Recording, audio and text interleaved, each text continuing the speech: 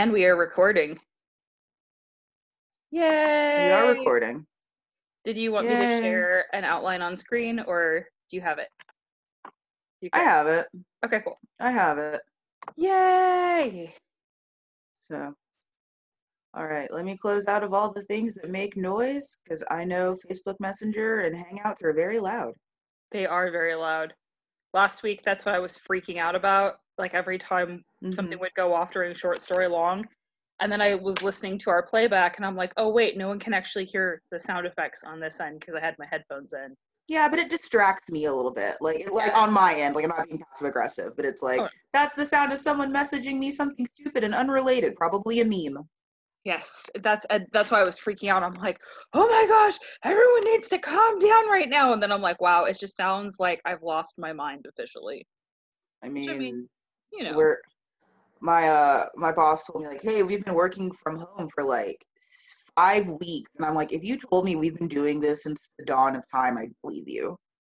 That's actually a Like, coworker yesterday during our conference call is like, oh hey, yeah, our congratulations, you guys made it through your 4th week, and we're going, what? Time has no meaning. It's a lie. yeah, like time has at this stage, time is an illusion that helps things make sense. Which, yes, I did just quote Rebecca Sugar. I like Rebecca Sugar. I think she's fine. My kid loves Steven Universe. That's where that's coming from. I also think that that's fine. I have strong opinions that I mostly keep to myself because I don't like getting lumped in with the people who don't like Steven Universe because they're just homophobes or stupid. Gotcha. So, like, I tend to just sort of, like, eat a lot of that angst because, like, I have genuine representation issues with Steven Universe. Like, I don't like its perpetuation of predatory romance and queer people. Like, I think it has, like, some serious storytelling flaws. But, like, I tend to just sort of eat that most of the time because I don't like getting lumped in with you. Like, I don't like it because those space rocks are kissing. It's like, shut up. Shut up. So, welcome to Unfortunately Required Reading. Yes, welcome. This week we are covering The Hobbit. Yes. By J.R.R. Tolkien. Yes, which we decided to do mostly because I think we were a little bit, we've been looking for balms in this tired and trying time. So Yes. we decided on The Hobbit, which I actually forgot is in no way relaxing for me. I'm like, yay, fantasy adventure in a world that I'm not in. Oh wow, this world, I forgot how complicated it is. Yeah, like I forgot that I don't find Tolkien relaxing. So I didn't have a bad time. Spoiler alert. It definitely wasn't as fantastical as I would have liked. It kind of put me in like a weird existential head place that we can talk about later. I felt like I am an underachiever when I'm writing. That's kind of where that came from.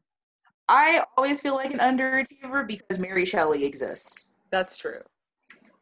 All right, so we're both, as we've been doing for the past several episodes, recording from our own homes. We are. So what are you drinking today?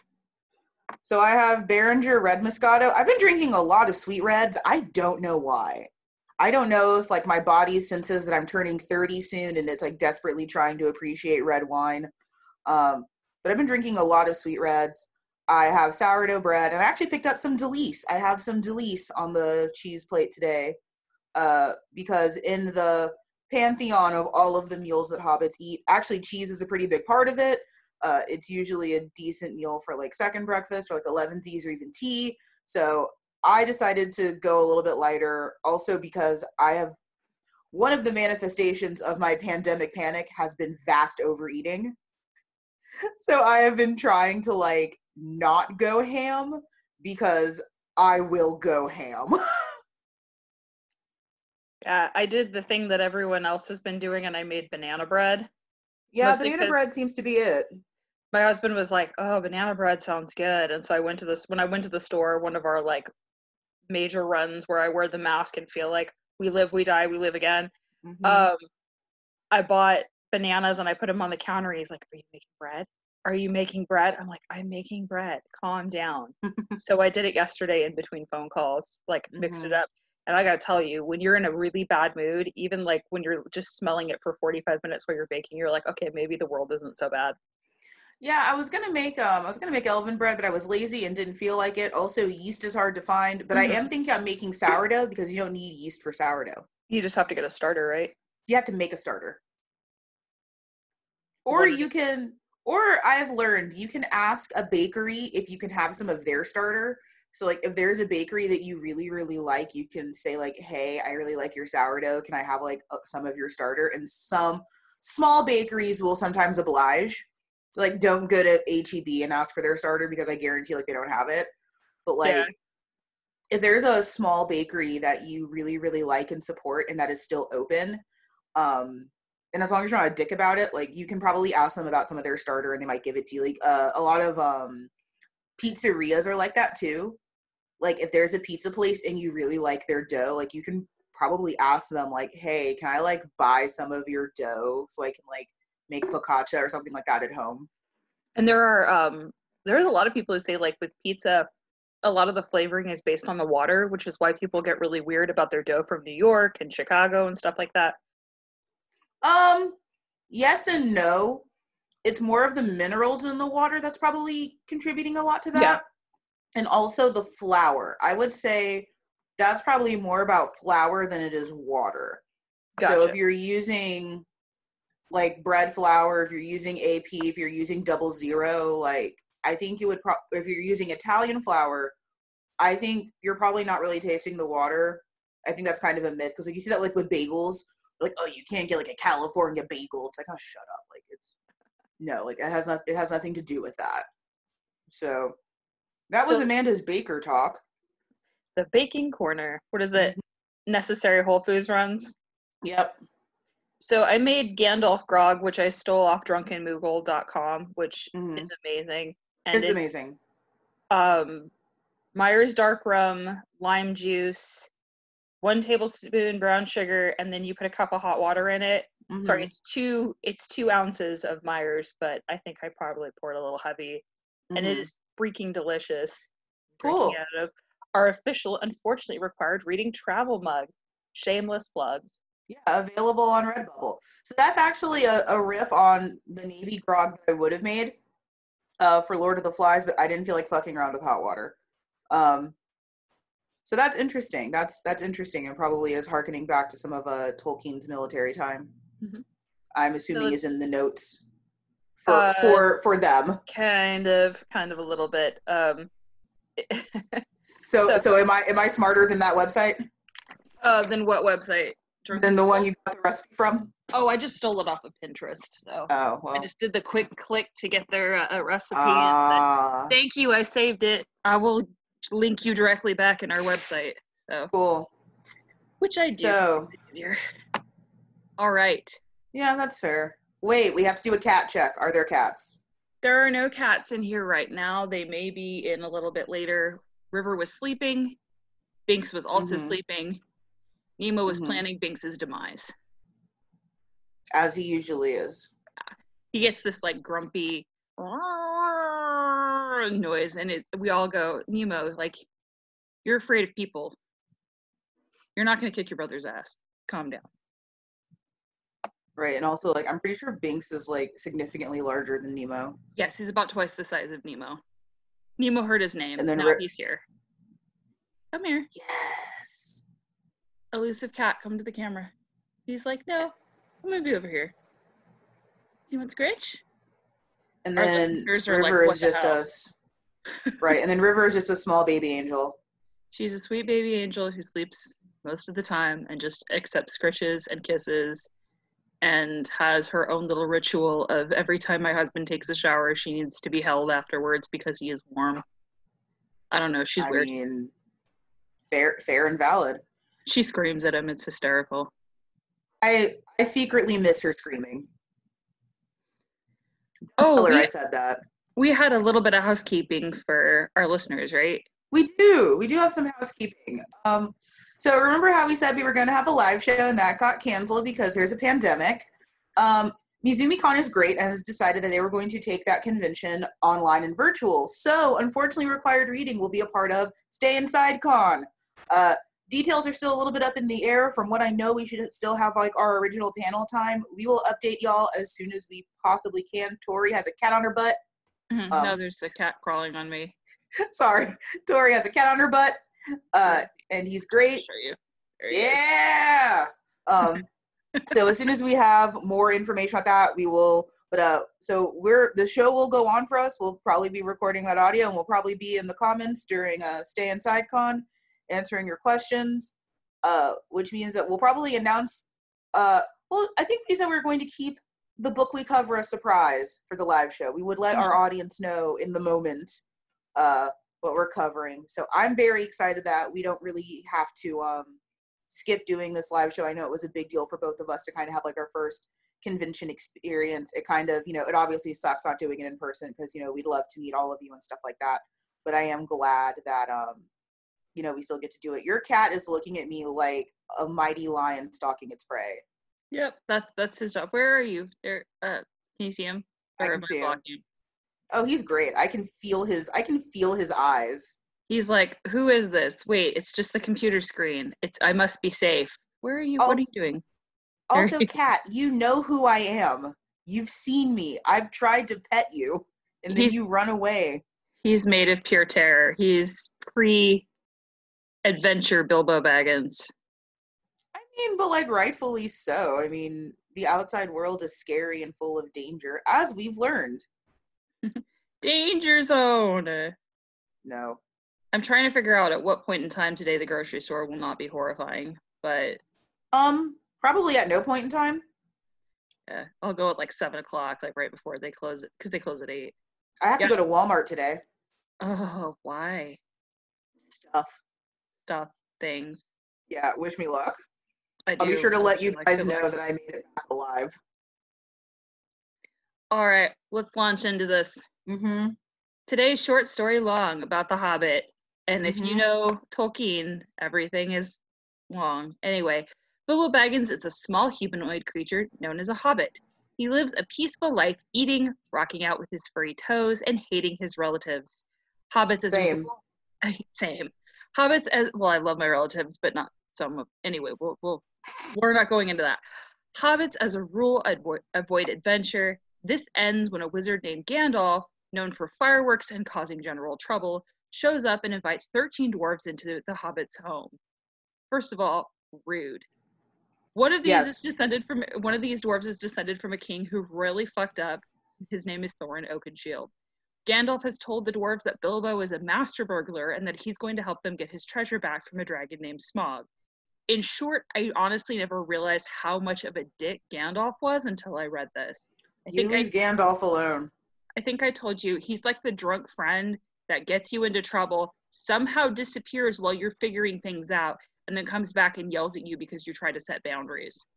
I mean, yes, but he's also a weird and crazy wizard, and pretty much anyone who uses magic in this universe is weird and crazy. Radagast the Brown, cough, cough. Oh, Radagast. But that makes me do, oh, Radagast instead of Radagast, and we're done there. That's a flashback from a Disney movie that like 5 people have seen. Okay, so right after everybody heads out, they are captured by hungry trolls, except for Gandalf. Gandalf tricks the trolls, and they end up turning into stone in the sunlight. Mm-hmm. The group finds a shit ton of magic swords, and Bilbo even gets his own tiny little stabby stab. They end up resting at the stronghold of Rivendell. They speak with Elrond, the great elf lord, who I now can only ever picture as Hugo Weaving. He lets them hang out and gives them advice. The group goes across the Misty Mountains, which they sing about at the beginning. They find shelter in a cave because it's snowing like crazy, and a group of goblins who live in the caverns take them prisoner, because you walked into their house. Yes. Gandalf leaves the dwarves to a passage out of the mountains, but as they're going out, Bilbo gets knocked off of one of the dwarves' shoulders and is knocked unconscious. He ends up wandering in the tunnels, and Bilbo finds a weird gold ring and puts it in his pocket. He then encounters a weird, creepy creature thing called Gollum. Gollum wants to eat Bilbo, but they have a contest of riddles. Bilbo freaks out because he can't think of many more riddles and just exclaims, "What's in my pocket?" Gollum can't answer that riddle and wants to eat Bilbo anyhow, but Bilbo puts on the magic ring and suddenly goes invisible. Well, that's cool. It is. He climbs past the goblins and finds a tunnel out of the mountain and runs back into the dwarves. They only feel a tiny little bit shitty that they left him behind. Evil wolves, aka wargs, which is really fun to say, chase after them, but Bilbo and the others get helped to safety by a group of eagles and Bjorn, who can change from man to bear. Also super neat. Sure. The group enter the Forest of Mirkwood, and Gandalf bails to do other stuff because I felt like he probably went on a really shitty wizard Tinder date. Like, can you imagine that? I can. That's a problem. With Sauron? I just don't think this is going to work. You keep wanting to put your white hands on me. Anyway. I will write that fan fiction. Someone pay me to write that fan fiction. The dwarves get caught in a web of giant spiders in Mirkwood, which is creepy, and Bilbo has to rescue them with his magic sword and ring.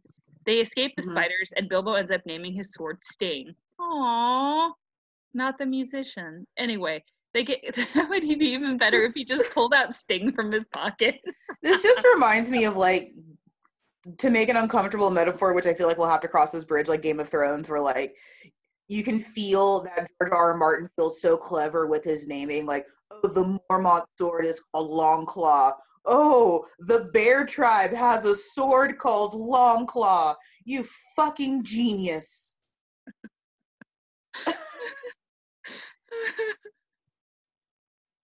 Oh no. You're welcome. So they finally escape the spiders, but they get captured by wood elves who have no time for dwarf shit because they had a bad history with them. Bilbo helps them escape in barrels floating down the river. I mean, I think we've all kind of done that before. No.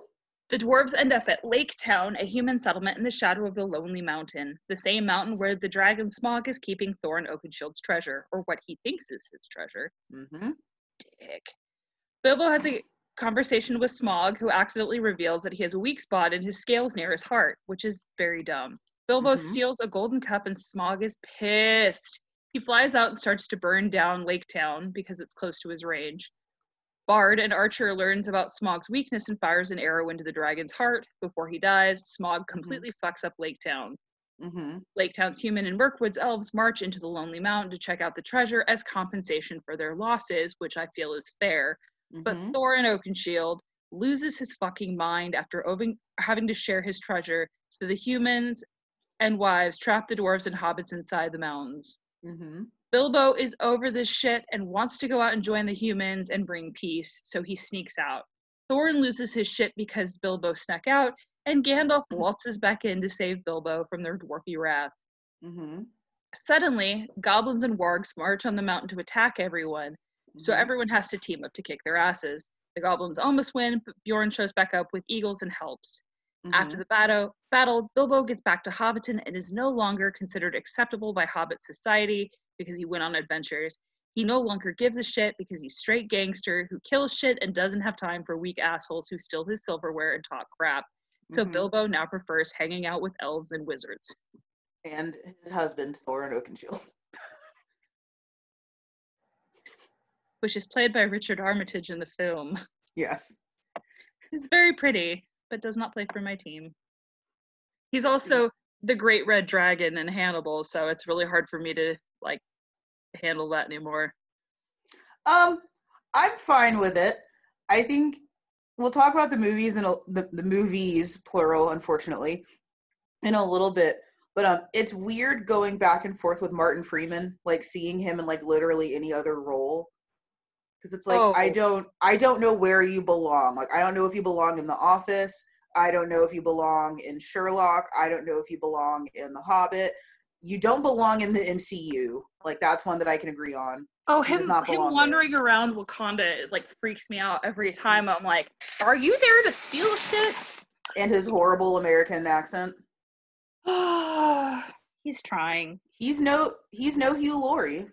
No, he's not. No, I love whenever Hugh Laurie comes out to like an American award show and he speaks in his accent, people freak out. Same thing with Christian Bale with his Welsh accent. People are like, what the hell is happening?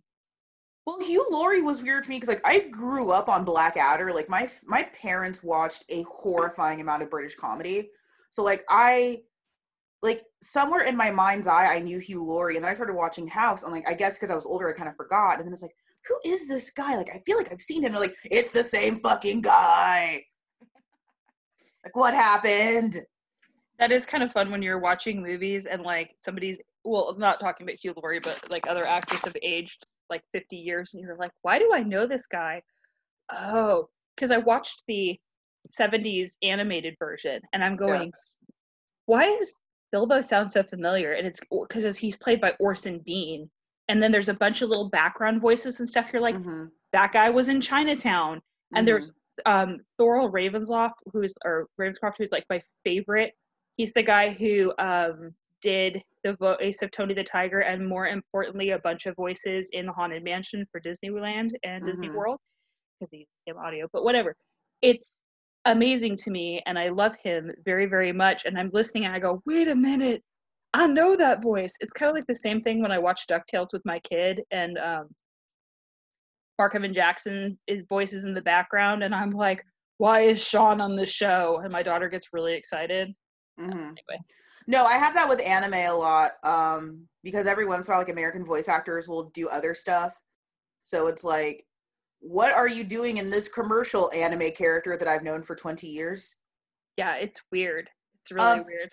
Sidebar, I need to get this out of my system with House. Have you seen all of House? No. God damn it. I just have a question. Were House and Wilson supposed to be gay? Wilson is the guy who was from all I can think of is my captain. Dead Poet Society? I believe so. Okay. He's the oncology doctor who Yes. I don't know. I honestly sweet innocent big angel who keeps being taken for a ride in that series. Yeah. He is in Dead Poet Society, I can confirm. Okay. Okay. Because I've been watching a terrifying amount of House, which has nothing to do with The Hobbit. But like the more I watch, and I'm like, were these two supposed to be gay? Is this like Criminal Minds where like Spencer Reid and Morgan were supposed to be like bi for each other and they cut that subplot out, but you can still see it in the dialogue? Like, was this supposed to be a thing? Because if this was supposed to be a thing, I would very much like for it to be a thing. And I feel like I'm actively missing out that this could have been a thing. Don't know. That's fine. I feel like we need to write to the producers of House and be like, we have questions. I feel like I need to, it does feel like a Criminal Minds thing, because like I read that note about Spencer Reid where like he was supposed to be like super, super bisexual, and he was supposed to have a thing for Morgan and for Hotchner, actually. So like if you listen to some of the dialogue where it's kind of like, oh, these guys are kind of close, it's because it's supposed to be hinting at that storyline, but that never really passed. So it's like, was there like a secret gay cut of House that exists somewhere where these two men are like married? Because if there is, like a Zack Snyder cut, please send that to me directly. Part of me feels like it's like the cat's butthole cut where it doesn't actually exist, but we all want it to. I think the cat's butthole does exist though. Oh no, man. I don't think that's a myth like the Snyder cut. Like the Snyder cut is a myth. I think the butthole cut does exist somewhere, but I don't think it's as entertaining as anyone thinks it is. Like, I do think it's real. Here's the thing. If you have a cat, you don't need to see cat buttholes because the cats will show them to you all the time. This is true. Lord of the Rings related note, we always refer to the cat's butthole as the Eye of Sauron. So you will hear my husband yell, "Get your Eye of Sauron out of my face," on a fairly frequent basis. I kind of hate you for that. You're welcome. I soft hate you for that. So when I actually woke up at 7:30 this morning, I was going to go on a whole thing about the hero's journey with Joseph Campbell and like refresh my memory on that. And then I fell back. Do you want me to do that? That would be awesome because I fell back asleep and then got up and played Animal Crossing. So okay. So I'm here to. I wear many drunk hats. I guess drunk philosopher, drunk baker, and now I'm here to be a drunk writing coach. I was gonna say, or drunk English teacher.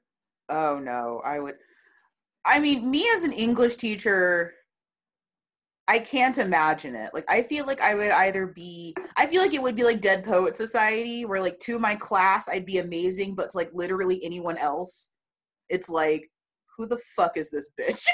So you would straight up be Tolkien. We'll talk about that in a little bit.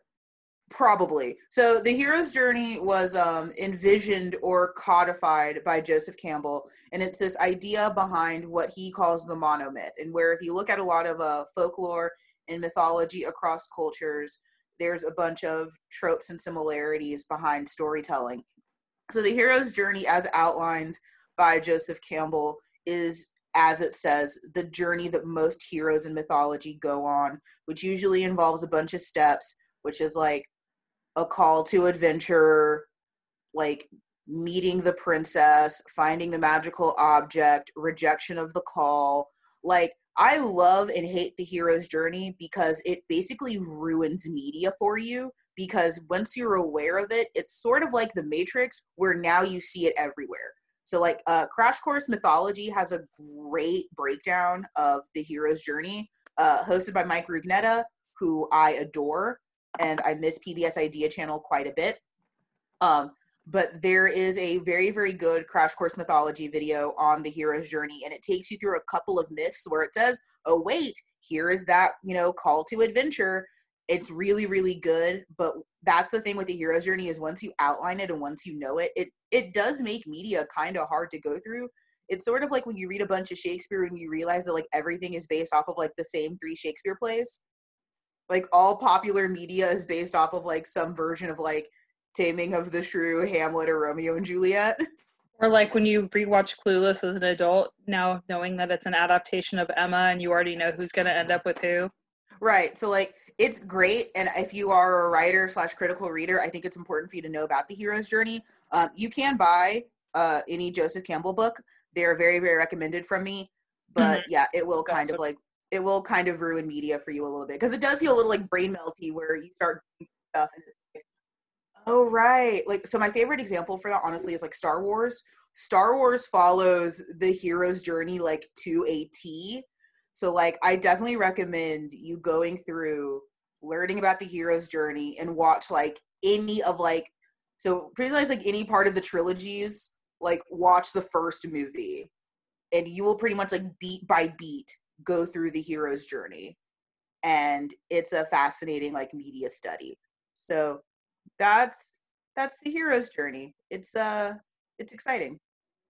So we have there's a lot of themes in this, and most of them tie back into the hero's journey. Yes. One of the themes that I really like is the importance of leaving home and leaving your routine. Mm-hmm. And a lot of it is Bilbo is very set in his ways. There are certain things that he believes that aren't true, especially about the other races in the community, about certain behaviors, certain foods, songs other people sing, what's actually out there. And the fact that he leaves and starts talking to wizards and starts talking to dwarves and elves and stuff, and he's like, actually, you're pretty good and your wine is awesome, let's hang out. So I feel like that's something that's very important for the reader as well. Because I mean, even Tolkien was talking about how he based the hobbits off of middle-class rural English people. And he goes, you will 100% see it, and then you'll go out and you'll see the other groups, and like it's fascinating. There's also the you can't ever go home again. Yeah, which is actually like what I related most to with this, as someone who does kind of have like a bit of a fraught home life.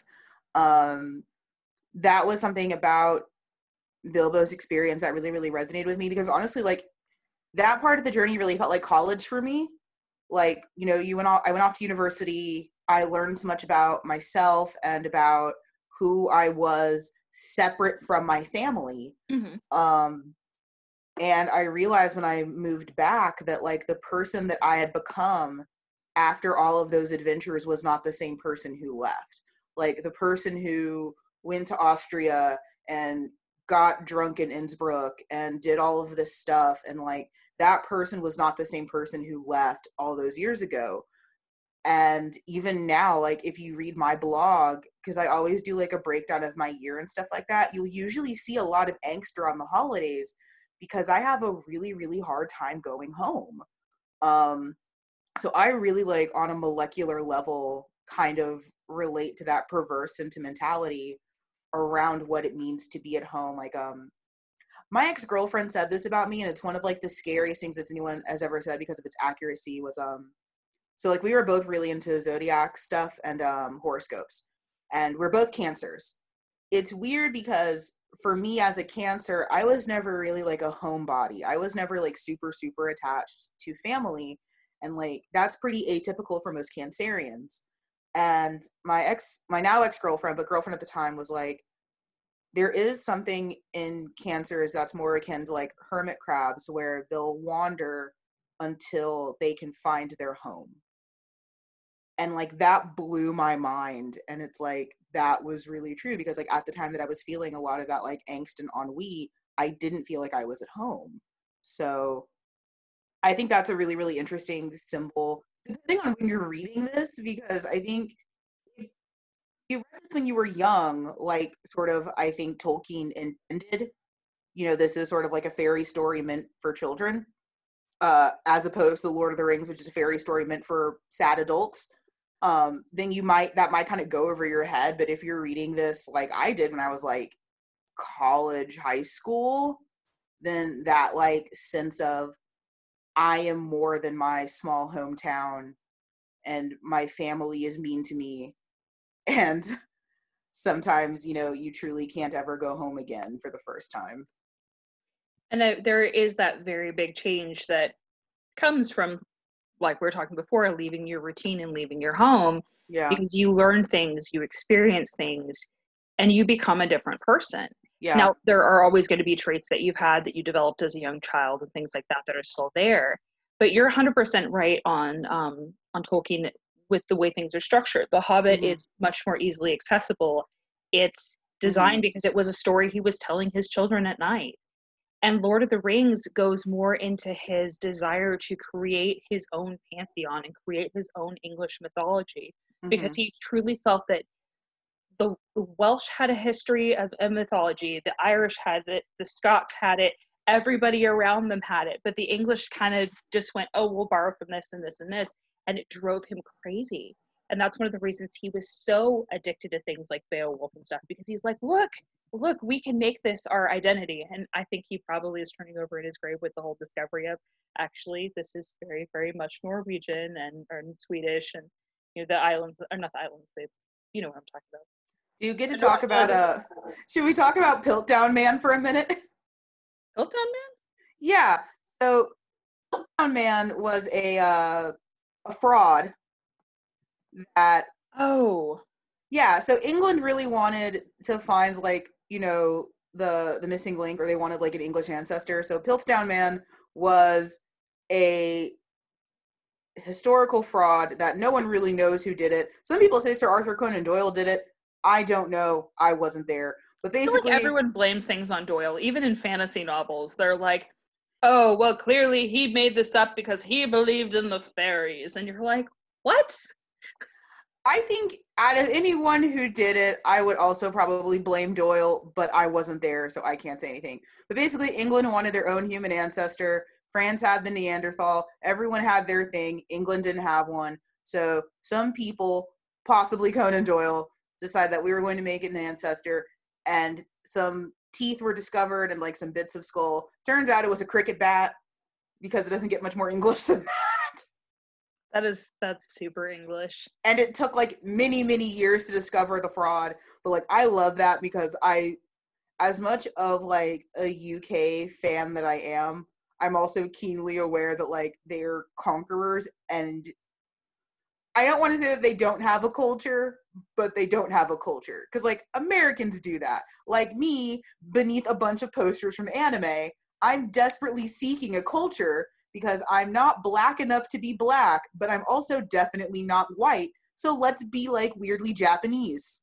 Is this like how I'm learning Russian? Yeah, like it's called cultural abandonment. I'm like, oh, this is fun. And then I'm just like yelling things like "Piesdek" in the middle of the living room. And the bad thing is my kid is picking them up. So I'm very thankful that Texas schools are closed for the rest of the year, because otherwise she'd be yelling "Suka bliat" at people all day long. Right. And I would get calls from the principal's office. So it's called cultural abandonment. That is it. Stop it. No, that's just in case her mom listens, because I love her mom. We are friends. So cultural abandonment is a thing. That's what that is. But yeah, like that's what it always kind of reminds me. It's like, we need our own mythology. It's like, then stop stealing it from everyone else. Like, stop making the Welsh angry. I'm gonna save us from our 30-minute Elgin Marbles screaming rant about the British Museum. I'm not going to go into it here because I love us, and there have been plenty of amazing articles about why they need to be returned. End of story.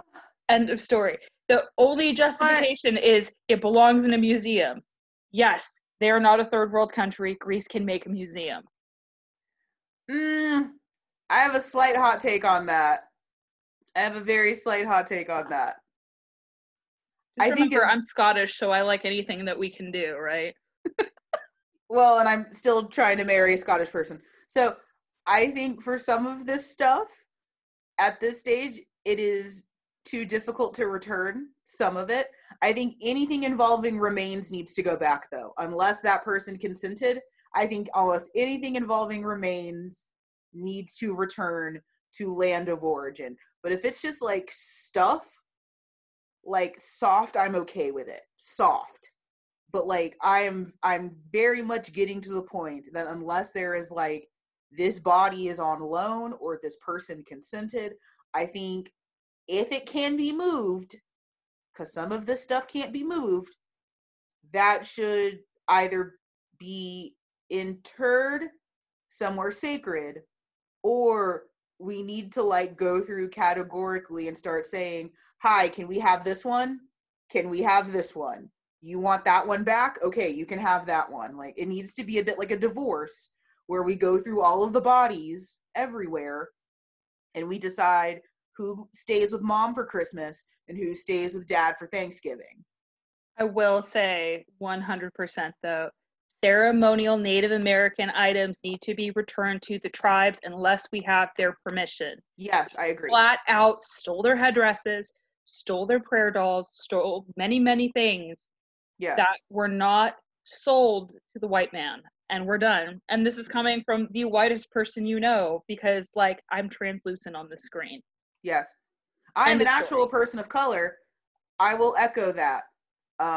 So that's some hot taking museum talk. Do you want to talk about the little guy making a big difference? Or you want to skip right into race and bravery? I wanted to talk about the little guy making the big difference. You say to someone who is shorter than you. I know. This is very much the concept of the underdog. And this is something Americans, we love, we grasp onto it, we claim it as our own, because we saw ourselves as the underdogs against the English. The English were like, this was a minor skirmish, the revolution. We don't care. We don't have time or money to deal with you. Make your own country, whatever. In all fairness, when England got the chance, they burned the White House down. Right. So, I mean, I didn't say there wasn't. Well, okay. The Canadians, technically, I don't want to talk about the War of 1812. Is this why they're always saying sorry to us? This is why they always say sorry to us? No, they don't apologize. If you ask an French actual Canadians don't. French Canadians don't. Yeah. French Canadians will make fun of you to your face in French when you slide and fall down on their sidewalks. Right. I know many people. The French Canadians are very proud of the fact that they burned the White House to the goddamn ground. I dated a French Canadian for a year, so can confirm. But what I think is fascinating about that is, like, I never really considered Bilbo to be an underdog, and that might just be because he's never framed as one. Like, he has, because of his intelligence and his cunning and stuff like that, he usually has the upper hand in most scenarios, and because he's surrounded by a bunch of dwarves, his height usually isn't a thing either. It's like this whole weird framing of like him as an underdog never really made sense to me. Like, it's his story. He's the Hobbit. He's gonna be fine. We hope. He's fine. He's fine. All right. So this is a big one we talked a little bit about, but race and bravery. So this is actually a place where I don't like Tolkien very much, is because he's pretty much responsible for a lot of our fantasy racism. Oh, like how the dwarves are selfish and spoiled and clearly Scottish? Right. And how pure and Aryan and beautiful the elves are. Like, and how monstrous and not so unlike those Mongol types the orcs are.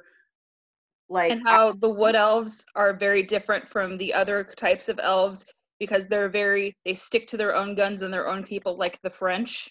Right. So, like, I kind of don't like this because, so I talk a lot about like framing and coding is this thing where like you can tell a lot about even fantasy characters just based on how they act, because we all have this like shorthands in our brains that are based really in stereotypes and stuff. So like, look at alien races in Star Wars or in Star Trek. You can probably still tell a lot about like what this character is kind of meant to be as a real world analog just based on coding. Jar Jar Binks is a Jamaican? Yeah, or just like a dumb black, basically. There's that horrible Jewish stereotype alien in the prequels.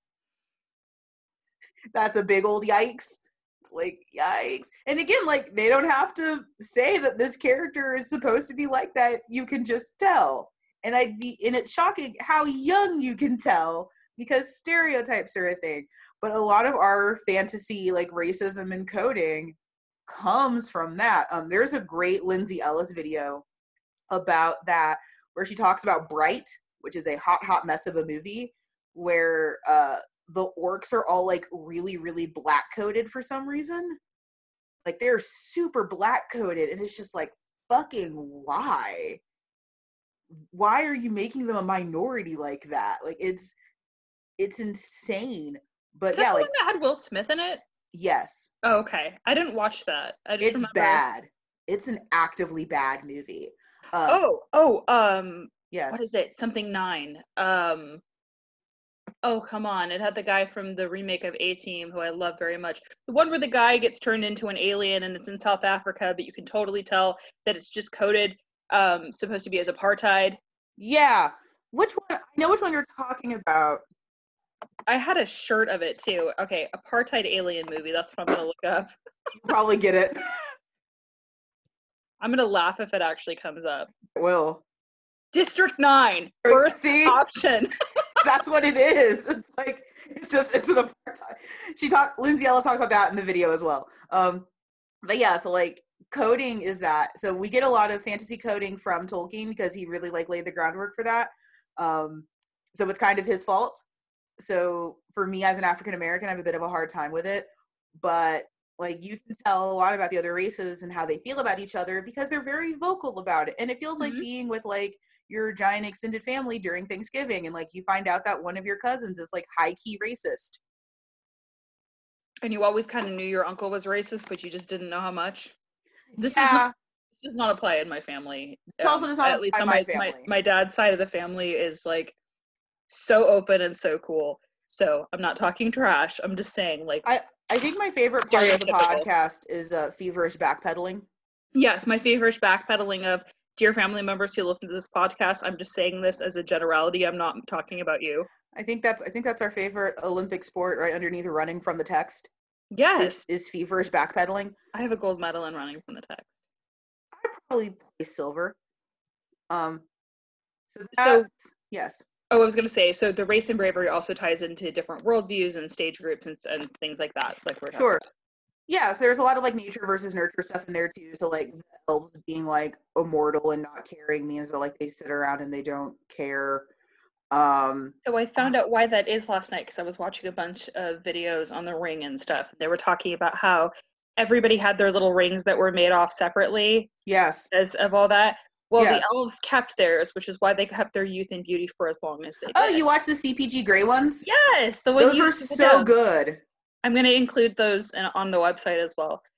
As Amanda can probably see, I'm also taking notes now as we go through to make sure that anytime I say, we'll put that video on the website, I actually put that video on the website. I had just assumed there was a small earthquake.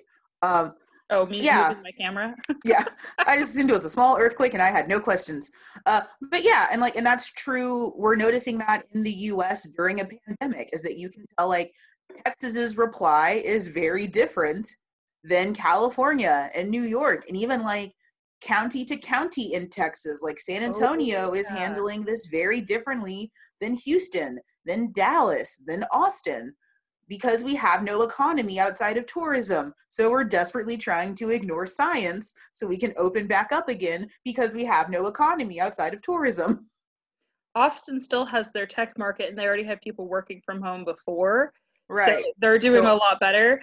mm-hmm. Dallas, I don't know much about Dallas. I know that's your. Some parts of Dallas are okay. Dallas proper is fine. The suburbs are suffering. So like where my family is from, they're not doing great. Because the suburbs are usually like, so like where I'm from specifically, we are basically just a tourist trap suburb outside of Dallas. So without the tourist trap stuff, we don't really have an economy, but we still get to feed off of Tarrant County larger. So it's not as big of a deal. But it still sucks a lot. But you can definitely tell. And like even just what I always love is like me and my friend group, because even though I'm from Texas, I'm from North Texas, and like that has really shaped me. So like especially here in South Texas, I come off like really imperious and really bougie and blah blah blah. And it's like, no, you need to go to where I'm from so you can see why I'm like this. And I will never forget, I took one of my best friends to Dallas for the weekend, and like we went to like all of my favorite dim sum places. We went to like all of the Asian markets that I go to, because I give San Antonio Asian food a really hard time for being garbage. And it's like, I need to show you why I'm like this. It's not just because I'm stuck up. It's not just because I'm an asshole. I need to show you the base level that I'm used to. And my friend, like, we're driving into Dallas and we're under one of the overpasses, and like the trees are all perfectly manicured. Like all the medians are perfect. There's like marble under one of the overpasses for like some reason. And my friend is like, I understand everything about you now. I get it now. I It's see like, I what's get it. Like happening. I've driven into your home area. I always knew you were bougie and stuck up, but like I never knew why. And it's like, no, I get it. I completely understand. And like I took her to like my favorite Korean barbecue place, and it's like, yeah, everything else is trash. Like I understand why you complain all the time. It's like, thank you. So So something that's really interesting about the text as well. mm-hmm. Well, Tolkien had this, like I said, he had a very big heart on for creating languages.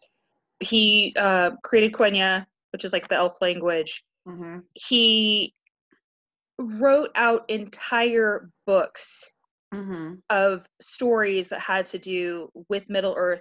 He went back and changed text because he didn't feel that he had gotten the moon phases correct while writing certain passages. This man described the weather and the seasons to a T. Mm-hmm. Like the Silmarillion will hit you upside the head. It's my favorite Tolkien. So something that's very important is naming, and there's a lot of naming, especially with swords and when they're renamed due to historic deeds.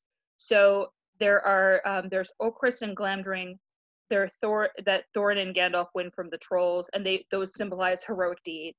Mm-hmm. Bilbo names his sword Sting after killing a spider by quote stinging it, and that's a major turning point in the quest, showing his initiative and all that stuff and Mm-hmm. his transformation. Mm-hmm. Um, what I think is really funny is he has these categories and stuff like that he does, and then like you have Lord of the Rings where he has the Ents and he has Treebeard, and it's like the Mm-hmm. funniest name. It's just Treebeard, and I found out last night that's because he based it off of C.S. Lewis, and because he made fun of C.S. Lewis all the time, and he's like, yeah, your big booming voice, dude, you're a tree, bore everyone to death now, bro. Like that's the kind of friends they were. They were assholes, is what I'm hearing. They Oh, were jerks. constantly. So, I I love that they were like frenemies. Like I don't know oh why yeah. I love that as much as I do. I do genuinely love that. Like I think they kind of hated each other, but they also have loved each other probably. What's crazy too is Tolkien is partially responsible for C.S. Lewis going back into Christianity because Lewis was like, I don't So really it's have his time for fault. this. Yeah, so it's his fault that we have Aslan. But anyway, God damn it. so they were part of a group called the Inklings, and they would get together and talk about their works. There was also, I believe it was Charles Williams, who was another fantasy writer. So they're kind of the And folks that shaped fantasy for us now. so they have the best NaNoWriMo ever. Yes, in all honesty, yes. So his full name was John Ronald Reuel Tolkien. So there's a lot of back and forth about whether it's Tolkien or Tolkien. The British say Tolkien, so I'm going with that. Mm-hmm. He was born in South Africa. His mom took the kids back to England for school because she's like, I don't really trust us being in a foreign country right now. And then his dad ended up getting a horrible brain fever while still being in South Africa and passing away, to the point where they had to bury him in South Africa. There was no way to get him back home. He had died from a disease that they didn't want to be communicable in England. So basically they got a letter that said, oh, sorry, ma'am, your husband's dead. When they were still in South Africa, he was kidnapped as a baby for a single day and returned. Part of me wonders if he was able to talk and was like speaking in Quenya at them, but probably not. I'm gonna go ahead and say no, but they also don't say like what he was kidnapped for, so I'm kind of imagining it was like a brief Tarzan scenario, or like an eagle took him. Possibly. The whole like flying on eagles returning you home thing. Yeah, like maybe it was like one of those like giant harpy eagles that I'm afraid of, because they live in Africa and they do take children. So he was in World War One. He ended up getting what was called trench fever and getting sent home very early. It still fucked him up. Yeah, all but one of his best friends in the war passed away during the war. So yeah, majorly fucked him up. He came back and he's like, well, I guess I get to figure shit out now. The book was published in 1937, The Hobbit. And then, you know, things were super messed up in Europe, so it was very much considered a little bit of escapism. We don't have an official date of when it was written, because he was telling the story to his kids and then went, oh, I should write that down. And so he added a bunch of background details and stuff like that. So if you'll harken back to episode 1 when we talked a lot about like Richard Adams, and we said that like Richard Adams is the least successful J.R.R. Tolkien, this is what we mean, is like a lot of this Hobbit was fairy story that Tolkien was telling to his children, which fucking like that's amazing, like shit. And then it was like, oh crap, let's write this down and have it make sense. So I will say there are so many awesome things I found out based on just reading bits and pieces of his biographies and listening to YouTube videos and things like that. He evidently was known as being a really big trickster and party guy. So he would show up to parties dressed up. One time he showed up dressed as a polar bear, which is amazing. And then he also used to chase his closest neighbor around while dressed as an Anglo-Saxon warrior. Why? I mean, why not? Now I'm like, maybe I'll go make a Viking outfit and just go chase my neighbor's kids around for like half an hour. That's how you end up shot or in jail. Or both. In Texas. He was an Oxford professor. Something that you might find interesting, Amanda, he was very, very Catholic. Woo! His mom converted after they moved back to England, and it ended up severely dividing their family, which was mostly Protestant. So they kind of got written out of a lot of wills and things like that, but he did have an uncle that made sure that they were taken care of after his mom died. Oh, well, that's nice. I mean, you can kind of see like some Christian stuff within that, and also readers will know most Catholicism is remarkably pagan. There's also a lot of Judaism principles in there as well. Like the One Ring is often considered to be based off of Solomon's ring. Yeah, but that's also like a weird mysticism thing. So like I would definitely specify that it's rooted in like a Judaic mysticism, which is like its own weird like group. And then you have like all the Second Temple texts and stuff that like aren't not common knowledge anymore, which is why people get confused reading the Bible. Yep. So I also love the fact that his lectures on Beowulf were part of the reason that Beowulf is still taught in English classes today and regained popularity, because evidently he would come in, smack the door open, and just start quoting Beowulf in like this very booming voice, and the kids, or not the kids, but the college students were like, this is pretty much the best thing I've ever heard. Tell me more. And he translated this over and over and over and over until he thought he almost had it right. And his son ended up publishing a version of it after he passed away because his dad was so obsessed with getting Beowulf correct. We kind of talked a little bit about that in our Beowulf episode. I think we talked a lot about that. Yeah. One of the things that I love is evidently he was a notoriously bad driver. He sped everywhere. He stopped driving after he crashed into a wall. but when he was younger, he stole a bus so he'd go pick up his friends. Was he Ron Weasley? Evidently. So he also worked on the Oxford English Dictionary. I know we're all surprised. And he formed a Viking club at Oxford, which I feel like we need to form a Viking club. No, we don't. Can I? You already told me I can't make any more podcasts. To do what? I don't know. Sit around in Viking clothes. So fur. You want to sit around in fur.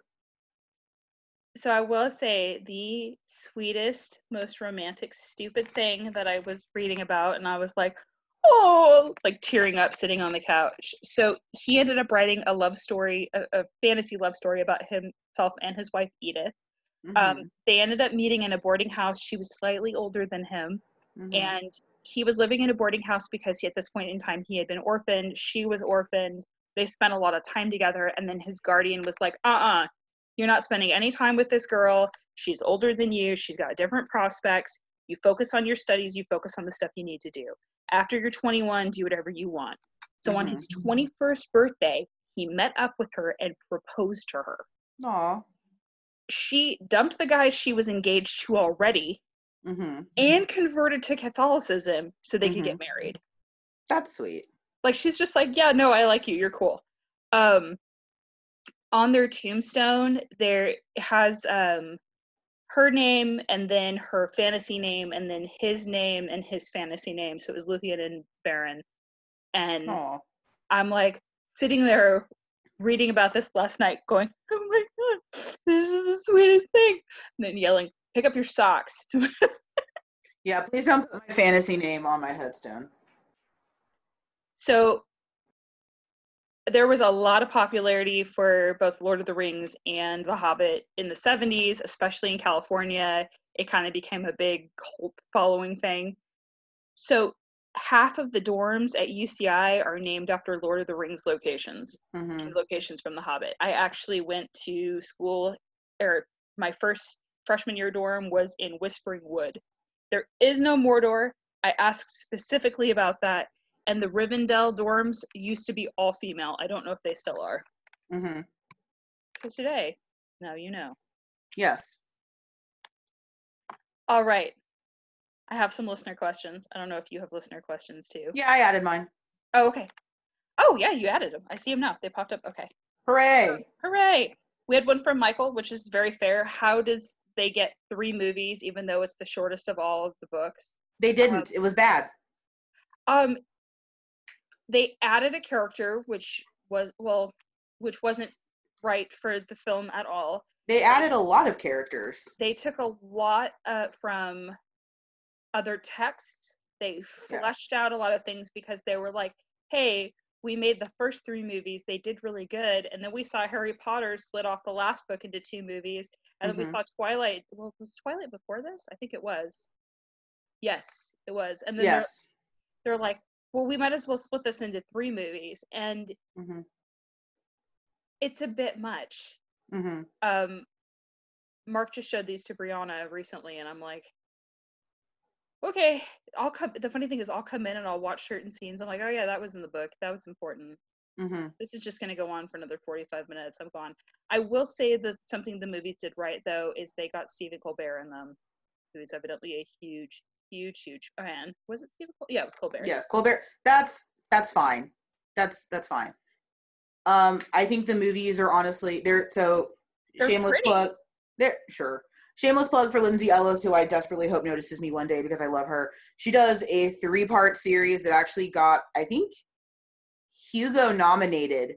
She did a 3-part series on like the Hobbit movies being bad. That I think is some of the best like cinematography and YouTube stuff ever done. That's actually in the show notes for me. It's bad. It's bad filmmaking. There are some good choices that were made, but like just overall, it is an autopsy in bad filmmaking and bad adaptation. Not from the director's standpoint, but honestly a lot from the studio standpoint. Well, they wanted to make more money off it. I mean, I remember going to Comic-Con when they had Comic-Con got canceled. Anyway. There's a pandemic. Stop. There's a pandemic. No, but I remember them having all these costumes from Lord of the Rings. I mean, God, I can't think of the name of the studio right now. But they literally took out a massive booth, which is thousands and thousands and thousands of dollars, just to display costumes. And I mean, it was, if you were really into it, it was amazing. If you weren't really into it, you're like, all right, I mean, that's cool. Yeah. I feel like The Hobbit and I feel like The Hobbit is more accessible and more people can get into it versus Lord of the Rings. I feel like you either love or hate Lord of the Rings a lot like Game of Thrones. It's like you're either in it for the long haul, you are there for it, you will listen to all the songs, you are ready to go, or you're like, I feel like I have to power through this because I have to. I think that's true for the books. I think for the movies, Lord of the Rings is so tight. Yeah, I mean specifically the books. Okay. Yes. For the books, I think The Hobbit is a little bit more acceptable and accessible. I think movies, I would honestly kind of say maybe watch the first one of The Hobbit and then ignore the others, except for Benedict Cumberbatch having the best time of his life. Oh my gosh, yes. So there's which actually leads us into the next question. Yes, there's a whole meme about this that I'll go ahead and include on the website. This is kind of an inside joke with Crystal, who asked the question. Will Benedict Cumberbatch ever come down? The answer is never. The answer is never. When they were talking about how much money they were going to spend on doing the adaptation for Smaug with the dragon and all that kind of work, they're like, how the hell are they going to spend this much money doing the screen work for this? And there was somebody who wrote, well, that's just because Benedict Cumberbatch would never come down from being a dragon. And it's 100% accurate, I feel. Yeah, like, if you ever want, like, if you want to just have a good time, watch the behind the scenes stuff of him just, like, on his belly, like, slithering around and hissing. Like, it's the best acting I've ever seen him do. Which isn't a very high bar, because I don't think he's a great actor. Shocking. But he had a great time as Smaug. So he will never come down. He's having too much fun shrieking and setting fire to things. All right. We have a lot of questions from Jason, which is awesome. Oh, so Jason, our patron, has decided to give himself a name because he has power. Would you like to know the name our patron has decided to give himself? What is it? Baron Von Cheeseplate. Baron Von Cheeseplate. So we are only going to refer to him from now on as Baron Von Cheeseplate? This is true. So thank you, Baron Von Cheeseplate. Thank you, Baron Von Cheeseplate. First question. Do you think that due to the way Tolkien wrote the whole Middle-earth world that The Hobbit has suffered from revisionist history, either from Tolkien himself or from Christopher? Christopher being his son. Probably. Probably not a lot, but, like, I mean, just by the nature of editing and the author is dead, probably. Am I wrong for assuming that?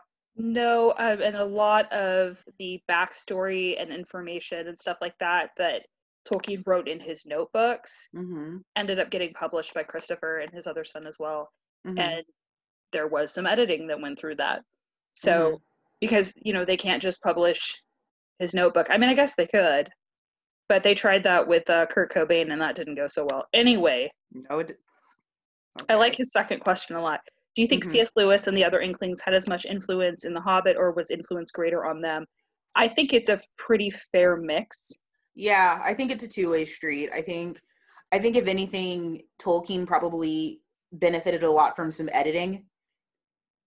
And then I was going to say, and Tolkien also got on Lewis's ass about a lot of stuff. Why the fuck is Father Christmas in your books? Why is this in here? What's wrong with you? Why is Jesus a lion? Like, can I tell you and vice versa. Can I tell you that that's like my favorite joke from Robot Chicken ever? Is how dare you say something like that to the Jesus allegory lion? Like that's like my favorite Robot Chicken joke that I think was ever made. Did you see that meme of Lewis and Tolkien if they were on like instant messenger together? I think I put that on Facebook a while ago. I think you did. The whole thing of block. Hey, unblock me real quick. Unblock you a bitch. Yeah, I shared that because like they're accurate. Like they're very much But they Probably loved each frenemies. other. They adored each other. They like took care of each other, but still it was like that friend thing where it's like, come on, no. Back up. Mm-hmm. Third question. Yes, third question. Let's see. Third question. How much world influence, specifically J.R.R. Tolkien participating in World War One, not World War Two, impacted things pre and post Hobbit publication? Probably a lot. If you watch the most recent biopic of for Tolkien, there's a whole part with where he's in the war and he's seeing like a dragon and he's out doing certain things, and that's part of it. Tolkien's whole story about Luthien and Beren partially started because he saw Edith dancing in the woods with him. Like, it's little things in his life that he would pick up. So I definitely feel that the world around him had a major impact. I think that's partially why Bilbo Baggins lived alone. I think that's why there are certain that he writes all the time about Samwise being super into Rosie. Like, I feel bad because I feel like I'm throwing a lot of Lord of the Rings crap in here too.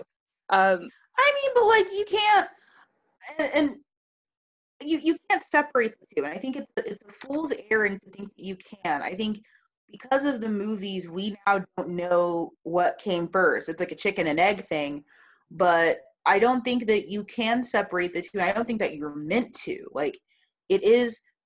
So CPG Grey did a video where he talks about this stuff, and like realistically, the reading order for this should be Silmarillion, Hobbit, Lord of the Rings. Like, if there's like an ideal world order reading list, you should do the Silmarillion first, then you should read Hobbit, and then you should read Lord of the Rings. But not because Hobbit is a prequel, it just does a better job of like fleshing out this world. But because of how we got the movies, we got the Lord of the Rings first and then the Hobbit. So the Hobbit just doesn't make sense in places because it's trying to retell air quotes, a story that we already had more concisely and better and with hotter actors for the most part. Pretty. What? I still want to cosplay it as Thorindel. Sure. Which is interesting because in The Hobbit it's just referred to as the Elf King. Anyway, follow-up question. Do you think the world of Middle-earth suffered from PTSD post-World War II with Chris being in combat? His son. With all the expansions J.R.R. Tolkien put into Lord of the Rings from The Hobbit. I think that you can see elements of it. I think you can see how hard people run from war, even when others are like, no, we need you to be part of this. It was a crazy time. A lot of people lost family members. Pretty much almost everyone lost family members. World War I and World War II were particularly nasty pieces of work. So I think it's almost impossible to create a world writing in that time period without having some of those effects. And I think we're going to see, like, you see a lot of this too with like Hemingway and Fitzgerald and stuff, the Lost Generation. You feel that insecurity in their work. And I think we're actually going to see a lot of that in the next 10 to 15 years following this pandemic, where there's going to be a lot of works about either being quarantined or being trapped or being, food shortages and stuff like that. And you see a lot of that in Russian literature, like modern Russian literature, and anything written post Lenin and Stalin is the like concepts of like food shortages and people falling into their cups because it's the only way to make it through the day. And I think we're going to see, unfortunately, a lot of that coming up.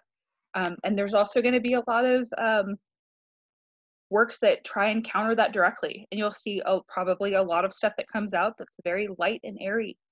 And it's probably going to get made fun of a lot. But it's going to be people trying desperately to make some sort of understanding about losing friends and family and trying to take these crazy precautions. And I'm not saying they're crazy because they are like not a good idea. I think they're an incredible idea, but it's very difficult for people who have, especially in the United States, where we have this concept of personal freedom and this concept of, individualism. You don't have that necessarily as strong in some other countries, and you'll see that they're recovering a little bit faster because they're used to, I was told that we need to do this, we're doing this. Meanwhile, in Huntington Beach, California, you have people protesting in the streets that there is no actual COVID-19 virus, but they're still wearing face masks. Right. I think the thing that I've noticed the most with this is almost the sort of using fantasy to run away from the reality of how horrible war is. And I can relate to that a lot because #same. There's a reason why, like, after the loss of my father, I watched a lot of anime because I was trying to run away from those feelings. Also finding more constructive ways to deal with it. I do think that it's interesting. So, like, when you read the Silmarillion, and it talks like the ages of man and everything like that. Like, I think you can almost feel this sense of like looming PTSD in the entire world of Tolkien's work, but he's desperately trying to be optimistic about it. It's just hard to do.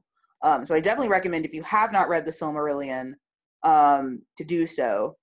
It's a lot. It's a lot, but I do recommend, if you have not read it, to go ahead and go for it. So before we get into adaptations and resources, because we have a lot of resources, did you have to read this in school? No, but as I've mentioned, I'm a Tolkien nerd, but I mostly, so here's my thing with fantasy. I don't tend to like fantasy mostly because a lot of fantasy works don't give a lot of thought to their worlds.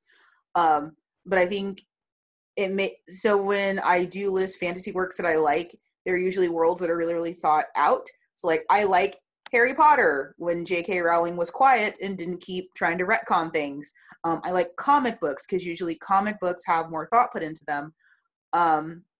So it's weird that, like, I'm a Tolkien nerd. Again, Silmarillion is my favorite, and I live a little bit like a hobbit, mostly just because I eat a lot. Though I think we've decided that I would probably be an elf. You're definitely an elf. I would be a hobbit or a dwarf. The dwarf. But probably more a hobbit, though, because I like to be left alone. I don't want to go out of the house. I want to eat. I want to drink. I want to hang out with my friends, but I don't want people in my house eating my food. That's fair. I don't think that I would be as racist as most of the elves, though. Yeah, I don't think you would be as racist as most of the elves either. I think you would be more like a Rivendell elf and way less of a Mirkwood elf. Oh, yeah, that's probably true. Okay. I didn't have to read this in high school, but I read it for fun. And I really greatly enjoyed it. And then I went and I bought the giant ass Lord of the Rings collection, and I remember talking to the guy at the counter at Barnes & Noble who I thought I was flirting with, who ended up being my boss later. And like, no, there was no flirting there. Thank God. That would have been awkward. Anyway, so lot of adaptations, a lot of stuff. I'm gonna definitely include the Leonard Nimoy Bilbo Baggins video because it's the greatest thing that has ever existed. It is both traumatizing and an earworm that you won't be able to forget. I sing it randomly in the house for fun. Thug Notes actually did a really good version of this. There's the Lindsay Ellis videos, which I'm going to include, the CPS Grey videos, which are really good. Because I hate myself, I'm going to put the epic rap battle between Tolkien and George R.R. Martin in it. It's so good, though. It is so good, though. So I have a love-hate relationship with the epic rap battles because my husband loves them and will record them and put them in his car with his major bass stereo and be blasting it. And I'm like, stop it. No. Because I will tell you how many people had sent me Doctor Who and Hannibal Lecter. Like, I was like, stop. You're done. I think some of them are really, really bad. And some of them, like, are definitely ones that I don't like. But the ones that I like, I think, are actually, like, amazing. And the Tolkien versus George R.R. Martin, I think, is, like, amazing. So there's a really good video by Mojo Party, which is 10 epic facts about Tolkien, which I will include, which was really good and had a lot of information that I had no concept of. Biographics did a really good version. I didn't look for Crash Course, but I will put the Crash Course Mythology one that we were talking about. Yeah, I don't think that there's a Crash Course literature on this one, but there's definitely some talk about this stuff in Crash Course Mythology. If you haven't watched Crash Course Mythology, go ahead and give it a gander. It's really, really good. It's one of the less popular of the Crash Courses. I don't know why, but it's really, really good. So I will say there are so many soundscape options now on YouTube, and I mean, there's even entire websites where you can make your own Prancing Pony soundtrack for a bar. You can do the Green Dragon, like all these little bars and stuff that are in the books. There are just entire playlists of the Howard Shore music in the Shire, and I cry every single time. I'm like, it's fine. What's also a fun fact, Howard Shore is also the same composer who did Silence of the Lambs. Mm-hmm. So I remember being like, man, Silence of the Lambs is just like this incredible soundtrack. I wonder who did it. And I pull it up and I'm like, okay, Hannibal Lecter and the Hobbit have a little bit in common. We can handle this. I'm not shocked. No shock here. So, as we mentioned a little bit earlier, we are not going to announce our next book. That is going to be a fun little surprise for the Stay at Home Con. Or stay in your house. What is it? Stay in your house or stay at home? Stay inside. Stay inside. So we will continue to promote that and send you links and all that kind of fun stuff. And then after we're done with that, we will announce a new book as well. Yep. If you have suggestions of like happy-go-lucky stories that you want us to take a look at or anything like that, please feel free to email us at unfortunatelyrequiredreading@gmail.com. I don't think I realized how depressing the most literature options that they made us read in school were until we started doing this podcast. Well, and I also think that I wasn't expecting for my mental illness to take a turn the way it did with the pandemic. So I like having the levity of being able to decide, maybe let's not cover a book about, let's not do the yellow wallpaper right now. Yeah, because that doesn't sound like a good idea. I was like, let's do the yellow wallpaper. And then I'm like, no, I don't want to put myself through that right now. Yeah. And so we have some internal housekeeping that I'm going to hold you hostage for. Okay. We have 4 authors that have not been sorted. Oh.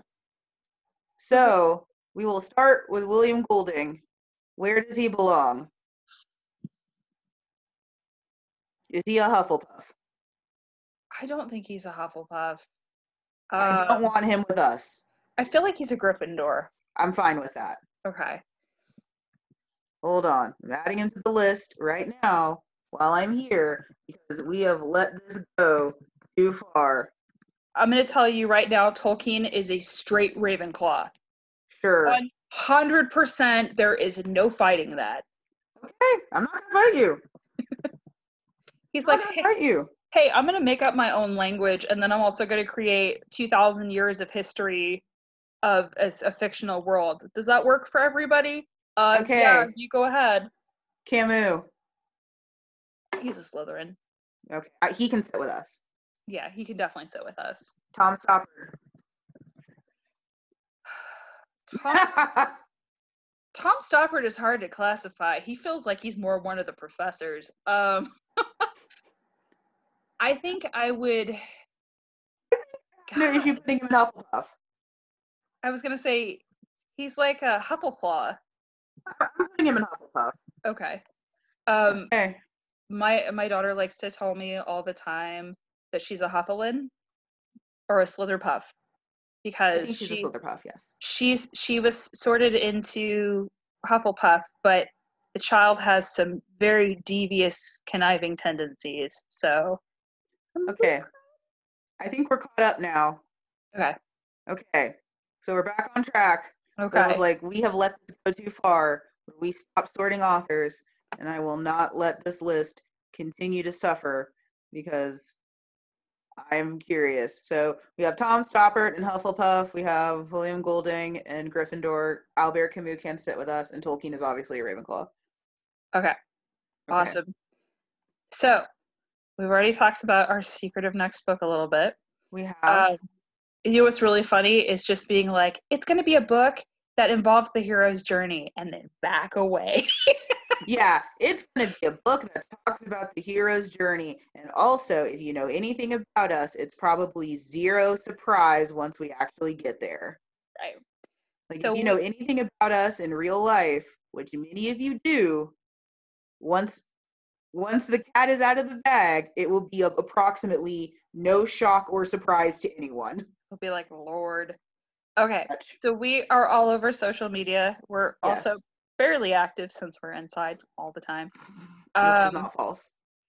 You can find us at Unfortunately Required Reading on Facebook, Mm-hmm. Unfortunately RR on Twitter, Unfortunately Required on Instagram, and Mm-hmm. unfortunatelyrequiredreading.com, where you go if you decide that you don't want to or bother digging through for everything else. You can just click from there. Yeah. We also have our own bookshop on bookshop.org, which you can link to from our website, Yes. and our own Redbubble store. So if you're dying for a t-shirt or one of our travel mugs, which I'm going to photograph and put on the Instagram again today, Mm-hmm. because I thought that it would be super fun to have a bunch of cups in my house, and I do. Yeah. Oh, there is a little bit of social media housekeeping. We just passed 800 followers on Twitter. Woo! Thank you so much, guys. So thank you all for supporting us. We know that this is a crazy time. Trust us, we're a little crazy too. I say this every time we record. I'm very, very happy that we can continue this podcast because it's something to look forward to and something to do. I'm excited to do a air quotes live show, and we're gonna keep chugging along. Yep. And again, thank you guys for your recommendations for things like A Midsummer Night's Dream and things like that, where you're like, hey, I know something that I want covered. We do appreciate that. Listen to you sometimes. Now, if you tell us you want me to read Twilight, no, I'm sorry. I read that when it came out, and Additionally, there was a promise made early into this podcast that if Victoria read 50 Shades of Grey, that I would read Grey. Now, like any good Mr. Darcy / Dom, I have not done my punishment. So, what I need is your help, dear listener. If there is a particular passage from the horrible, horrible book Grey, which is 50 Shades of Grey from Christian's perspective, I need you to give those to me, and I will record my audio, and I will read it, and I will let all of you enjoy this horrible, humiliating thing that I have to do. Because, again, like most Doms, I have ignored the fact that I was meant to be punished. But I have a conscience somewhere, and I should rightfully submit because I am, at very least, a man of my word. all right, everybody. We hope you're doing well. Yeah, we Continue do. to wear your masks. Continue to wash your hands. Yep. Stay inside as you can. Thank you so much to our people who have to be out. Just some housekeeping. Be nice to the people at the grocery store who work there. It's not their fault if something isn't in stock, dude. Can I just honestly say at this stage, just be nice? Like, yeah. I mean, yes, definitely to service people, to essential personnel, like just in general to everyone, chill the fuck out. Remember, everyone is stressed out. Everyone is tired. Not everyone is as evil as they seem like they're behaving. And except for me, which I am worse. I was gonna say we're not talking about Donald Trump, but this is already a political podcast half the time anyway. Yes. The fucking self. But in regards to just like I work in some elements of customer service throughout the day, and it is a common thing that we have to remind ourselves on a regular basis at this point of this person is not trying to be ugly. This person is in a position they've never been in before. They're scared, they're angry, and they don't know what to do about it. No, that is not a license for people to be assholes. No. Be nice, be kind. You have no idea the day that everyone has had. This is true. Much like in The Killing Joke, everyone in theory is one bad day away from losing it. So let's just be cognizant of that. Chill the fuck out. Don't be a dick. So yeah, we have a live next week. I'm excited about it. We're gonna get through this. We can do this. All right. Now, for the love of God, go read a book.